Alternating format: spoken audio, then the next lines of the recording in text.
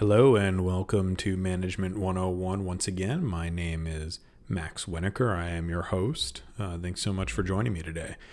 Today we're going to talk through something that I get asked about a lot and is also something that's often on my mind because it's one of the core pieces to being a great manager, and that is delivering feedback.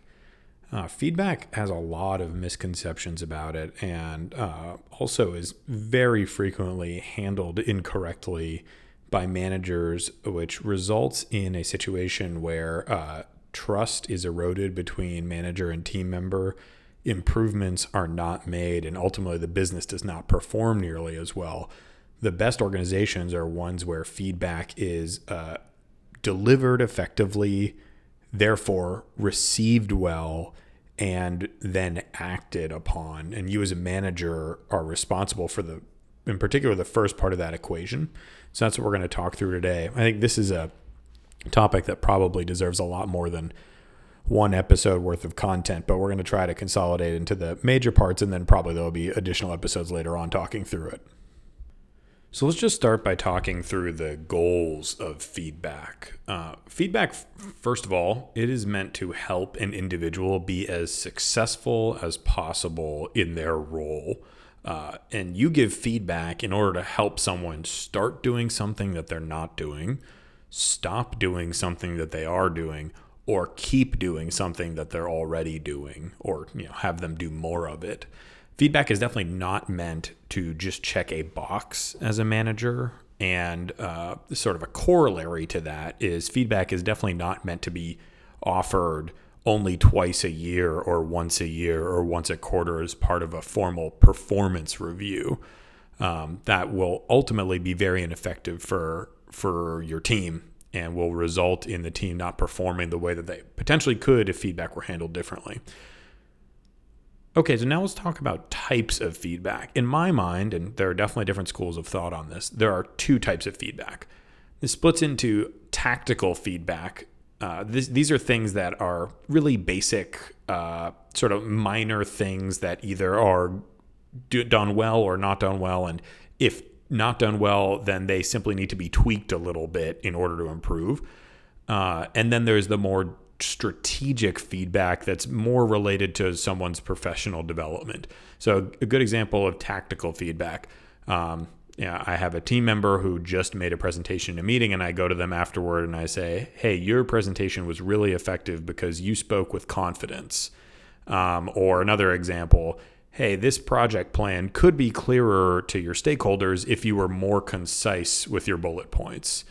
Now, development related or strategic feedback, a little bit larger in scale, it needs to be handled certainly a little bit more delicately as well. A couple examples of this.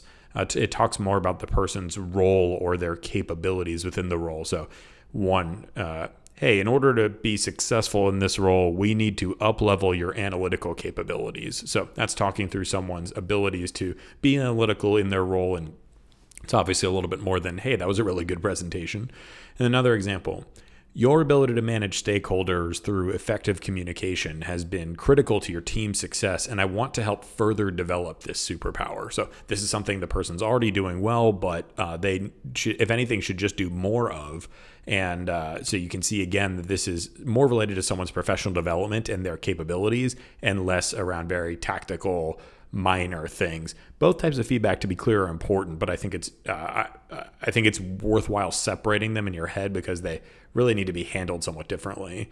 In the case of tactical, very specific minor feedback, I tend to think about this type of feedback as being able to be offered pretty much any time. Of course, assuming that the person is open to it at the moment. We'll get more into that later. But there's not really like a better time to offer it versus a worse time. In fact, generally speaking, the closer to the example that you can offer to the person. So when something happens, the sooner you can offer that feedback to them about it afterward, the more likely it is to be effective. With the development related stuff, this type of feedback often comes with a bit of back and forth because you're talking more about in some ways, the person as a human being and as a professional. It can cut a little deeper. It can certainly be a lot more impactful. And so I think it's not as wise to just offer this up anytime. And therefore, I think it's best to set aside time to discuss this during a development check-in, which we'll talk about in a bit as well. So just to review, you have tactical feedback that's very specific, often minor pieces of feedback. The best setting for that is anytime. Whereas the development-related feedback, it's really important to set aside specific time dedicated to that feedback. Cool. Okay, so we've got the types of feedback. You've got the goals. Now, when should you deliver feedback? I'm going to ask 3 questions that need to be answered before you can decide this is a good time to deliver feedback in general. The first question is your direct report, the person you're giving the feedback to, is that person in the right headspace for receiving feedback? It's pretty easy to be having a bad day and be very not open to feedback, even if it's well-intended.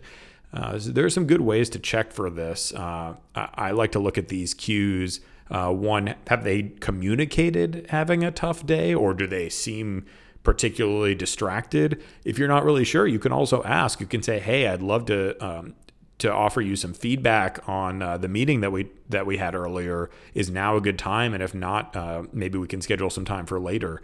People will tell you if they're open to feedback, but I also think it's important to check your context clues and just make sure there aren't any red flags around the person seeming upset or distracted. Next question, after you've answered, yeah, they are in the right headspace and I can deliver this. Are you in the right headspace? Feedback can bring up a lot of emotions. You're telling someone, particularly if it's critical feedback. Now, to be clear, positive feedback, think that you're safer in pretty much offering that anytime you want to. And to be clear, that is very important feedback as well. It's equally, if not more important. But when you're delivering critical feedback, it brings up a lot of emotions. You're calling someone out for something that you think they need to be doing better. And it's important that you be able to absorb those emotions and be able to have a productive conversation about the topic. If you're not in the right headspace, if you're having a bad day, if you're feeling distracted, if you feel like you might be set off easily, it's definitely not the right time to provide feedback. So make sure that both you and the person you're offering this feedback to are in the right headspace for it. And then finally, is there enough time to deliver the feedback? You can't just say the feedback and walk away.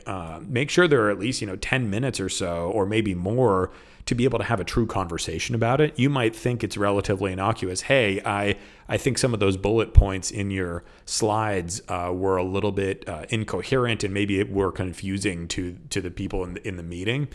That might be pretty innocuous to you, but it might be something that your direct report or the person you're giving feedback to really wants to discuss in depth. So make sure you've set aside time for both of you to be able to talk through it if that's required. And the worst that happens is you don't need that time, but you definitely don't want the opposite situation where one of you or both of you really wants to talk through it more and you don't have the time to do so.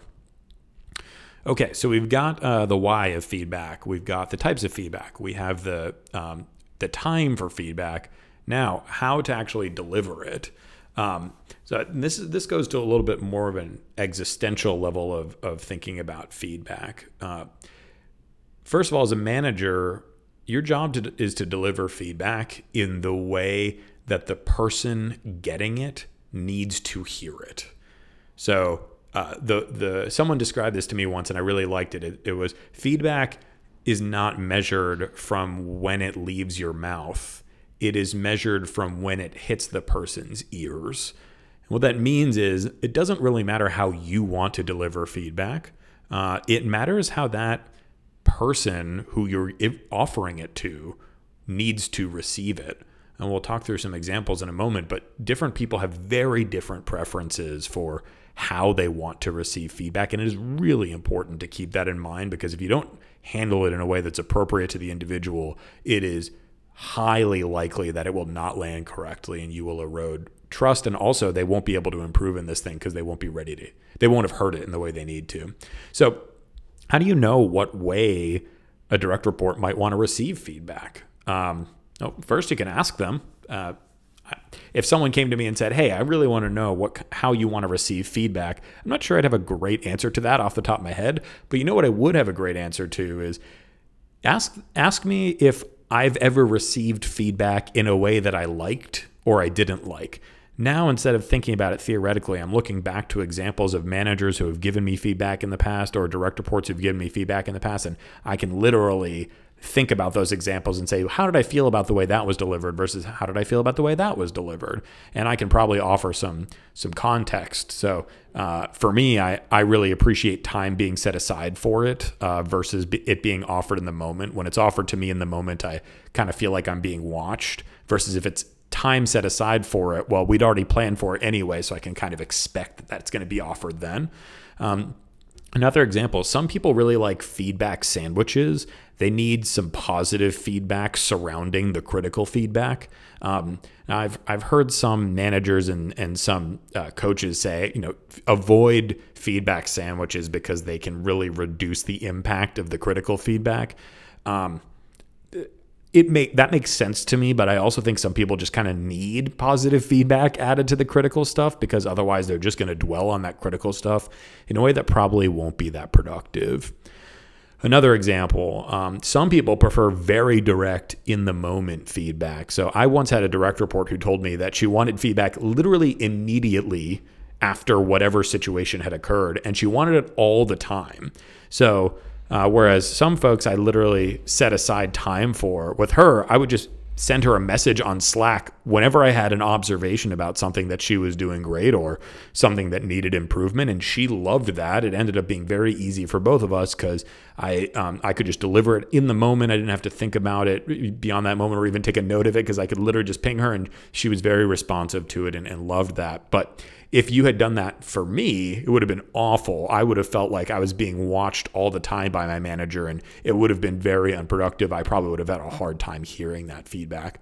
And so that goes to the other end of the spectrum, which is some people prefer to have time set aside. So I have a monthly development check-in with all of my direct reports where we talk through things that are kind of beyond individual projects, and we're talking through their professional development, how they're feeling about their role, what their professional goals are, what they really want to be learning more of, how I can be more effective for them as a manager. And in those check-ins is often a really good time to talk about feedback, both for you as the manager and how you can be most effective to them, but also feedback for them around how they're performing in their role, areas that you really want them to continue being strong in and focusing on, and also areas where maybe they have some room for improvement, and that's a great place to talk through them. Some best practices. So now we're talking about the actual meat of delivering feedback. First, separate the person from the role that they're in.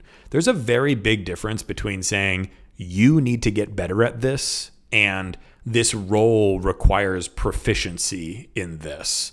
One of them can come across as very accusatory. It can also just come across as quite personal. If you say to me, hey, you need to be a better communicator, I'm thinking, oh, I'm a really bad communicator. I'm failing as a professional. I might be failing as a human.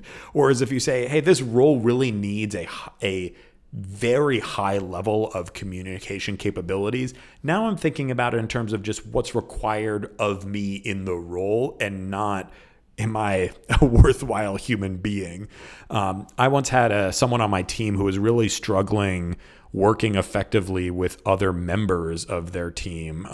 His manager who was reporting to me would tell him that other team members had a really hard time working with him.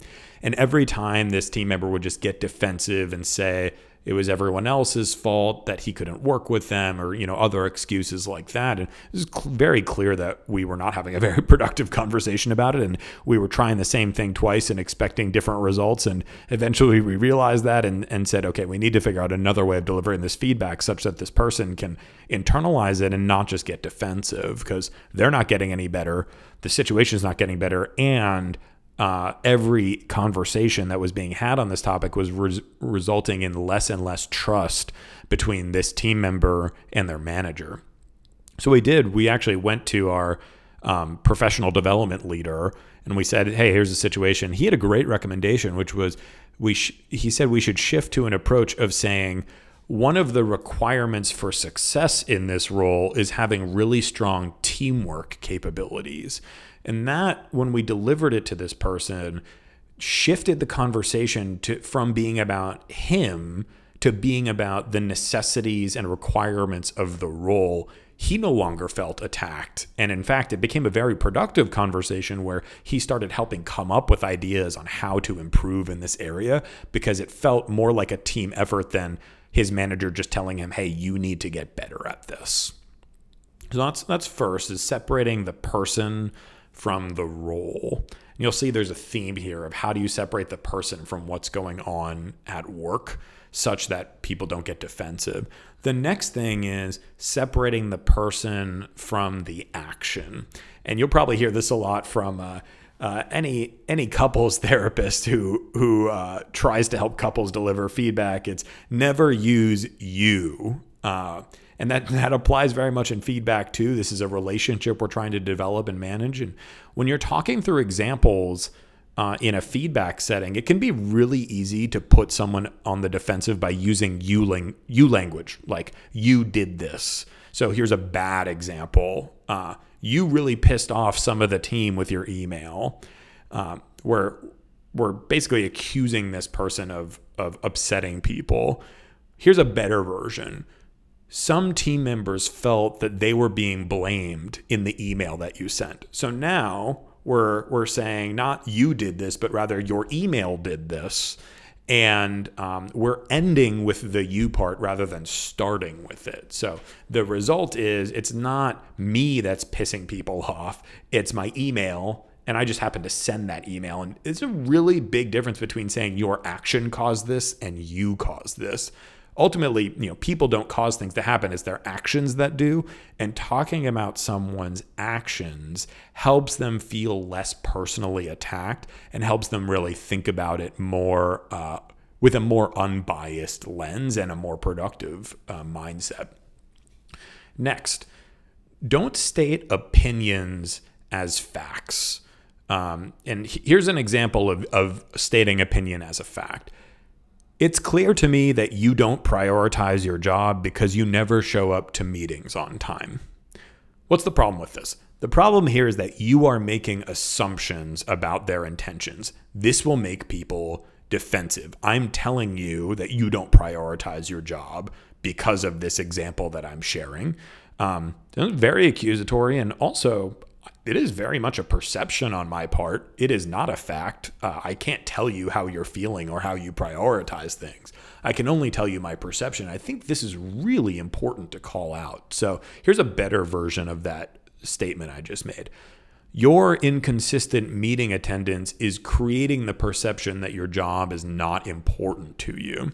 So there's probably a little bit more that needs to be added there to call out like, hey, I'm here to help you be successful, and I want to make sure that the perception of your work is a positive one, such that your performance is perceived positively. But at the very basic, what we're talking about here is the inconsistent meeting attendance and not whether this person prioritizes their job. So we're talking about the perception that it creates and not a fact about how they're feeling about it. So again, focusing on not stating opinions as facts, but stating opinions as, hey, this is the perception that your actions are causing me to have. So where do managers often make mistakes in delivering feedback? Well, we talked about putting someone on the defensive, and the reason I keep coming back to this is because it's really easy to do. You as a manager have probably no idea that you're doing it, but every manager has done this. It's very natural. Giving feedback is an incredibly unnatural talent, and something that really needs to be developed over time with specific focus and thought about it. And what I found is that most managers think that they're delivering feedback effectively when in reality they are upsetting team members and eroding trust. And ultimately the results are that this person is not improving and you actually have a harder time communicating with them over time. So managers often put people on the defensive without realizing it. It is really easy to make someone feel uncomfortable or feel attacked. Once you do that, there's really no way that that person is going to constructively receive feedback from you. And then you also risk damaging the trust that you've built with them. So we talked about some ways to avoid that. One is really separating that person from their role and from their actions, stating, hey, here are the expectations of the role, and hey, here's the result of your action, or your email, your meeting, you name it, versus you did this or you need to be better at this.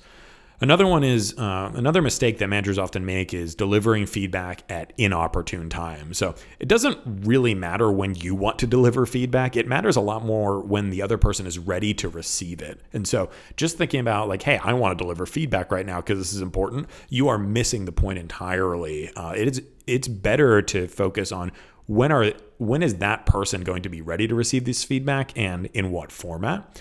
And then that goes to the third point, which is another mistake that managers make is delivering feedback without considering how that person wants to receive it. I've heard a manager literally say to me, I'm not bothered by getting called out in front of other people, so I'm just going to do the same thing for my direct reports. That is a recipe for disaster, my friend. Please avoid calling people out in public unless they specifically asked for that, because that is generally not the best approach. And certainly it illustrates the point of just because you want something done a certain way does not mean that your direct reports do. There's a book that I read, or maybe this is just general knowledge, around the platinum rule, which is, the golden rule is treat others how you want to be treated. The platinum rule is treat others how they want to be treated. And there's nowhere that is more applicable than in a management and feedback setting. All these things are really important to keep in mind. Ensuring you're putting someone on the same team as you. You're demonstrating that you're here to help this person succeed and not just telling them that they suck at something. Making sure that you're delivering feedback at opportune times that make sense for the individual receiving that feedback. And then finally, making sure you're delivering in a way that makes sense for that person, not just how you want it to be delivered. And then sort of a corollary to that general rule of thumb, positive feedback can sometimes be delivered in public. Critical feedback never should be delivered in public. People don't like getting called out. It doesn't really matter if you're upset at someone and want to, put them on notice. It is never a good idea to offer critical feedback in any way in a public setting where others are around. Even if it's a team meeting, don't offer critical feedback in that setting because it makes you come across as petty. It's definitely not the ideal way for most people to receive feedback, and it's going to make everyone else in that room scared of doing anything wrong because they're worried about getting called out themselves. So I want to talk now about an example of how I personally approach handling feedback as a way to hopefully illustrate an approach that you could take as a first-time feedback giver or someone who actively wants to improve on delivering feedback. I, as I mentioned earlier, set aside time every month with each of my direct reports. And this time is 45 minutes or an hour, and it is a separate meeting from our one-on-one. One-on-ones tend to focus on what the problem of the day is, things that we need to chat through right now because they need to be taken care of because they're relevant to the business. Whereas a professional development conversation or a development check-in, as I call them, that's a conversation more about the person's professional development, around how they're doing in their role, less around the projects and more about them as a human being. And in that conversation, by default, I set aside a section for feedback to be offered in both directions. Now, some people ultimately say, hey, this is not the format in which I want to do this. I find that I'm not always prepared, or that I feel like I'm kind of on the spot. I'd rather you mention the feedback in real time. That way there's less delay. I have to be less worried about what is Max going to say to me in our monthly check-in. But, by default, this tends to be a best practice, and then you can adjust from there. So now let's talk through a specific piece of constructive feedback that I want to offer my team members. I like starting with the context. And so in this example, this is a person who has recently been promoted into a role with more responsibility. And the context is both that they've been promoted into this role and the company is growing really fast. So the context here is I've already offered the context. The problem that's occurring is that this person's stakeholders have mentioned to me a number of times now that they're not getting adequate updates from this team member on what their team is up to. And they feel as though they're being left in the dark. They're not accusing this person of doing it maliciously, but they really need more frequent communication from her in order to make sure that their teams are handling their own work effectively, because her team's work is just so impactful to the whole organization. So I start with the context for her, which is, hey, you have taken on a lot more responsibility recently, and I'm here to help you be as successful as possible in this larger role. So that's the context. And then I start with the observation or the situation, which is that this person's stakeholders are lacking updates. So I say one of the areas that is critical in this larger role, more so than in your past roles, is stakeholder communication. A lot of teams are impacted by your and your team's work. And I want to help set up better lines of communication to those teams to ensure that they're aware of what you're doing. So far, you can see I haven't really accused her of anything. I haven't even said she's doing something wrong. I've just said, here's something that's important that I want to work on together. And then I go to the next thing, which is why does this matter at all? And so what I said was, the company has grown a lot. When we were smaller, it was pretty easy to know what everyone else was up to. But now that we've grown and you've taken on more responsibility, keeping other teams updated is both a lot harder to do naturally, and it's also a lot more important. So I'm saying I want to create better lines of communication because your team's work is really important and it matters to other team members. And I talk through why this is important.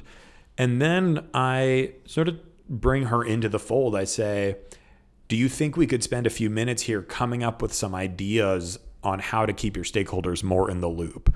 So again, I'm not accusing her of anything. I'm not saying you suck at this. I'm not even saying you're bad at this. I'm just saying this is something that really needs to go well, and I want to work together on making it go well. So you can see I've delivered feedback in a way that's saying this is an area for growth, not you're bad at this. And I think, this is an actual example. So I remember well, she was very open to coming up with ideas, and this ultimately became an area of strength for her, if anything. And I think part of the reason for that, beyond her just willingness to improve and desire to succeed, was me bringing this up in a way that helped her think productively about it.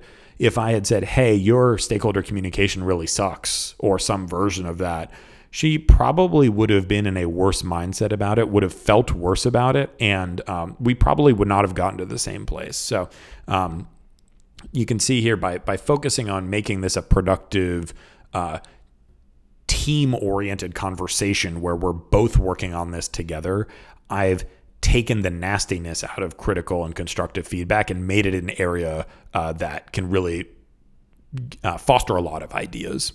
So that's part one of probably a million on delivering feedback. I hope this was useful. There are a lot of different ways to offer feedback, and I think your style as a manager probably dictates some of how you need to deliver feedback. Not in terms of like the setting and obviously you need to keep in mind what your team member needs, but also you need to make sure that you're not coming across as robotic or uncomfortable yourself. So this takes practice and learning. And I can tell you from having worked with many direct reports who have their own direct reports, it never comes easy the first time. Requires some practice. Please feel free to reach out to me on LinkedIn or at my email, which is max@wennecorp, WENNECORP.com. If you want any sort of tactical thoughts on how to approach a specific situation, or you want to just chat through it more, this is an area that I think is really important. If everyone in the world were better at giving feedback, we'd all be a lot better off as a human race. So thank you so much for listening. Hope you enjoyed and have a great rest of your week.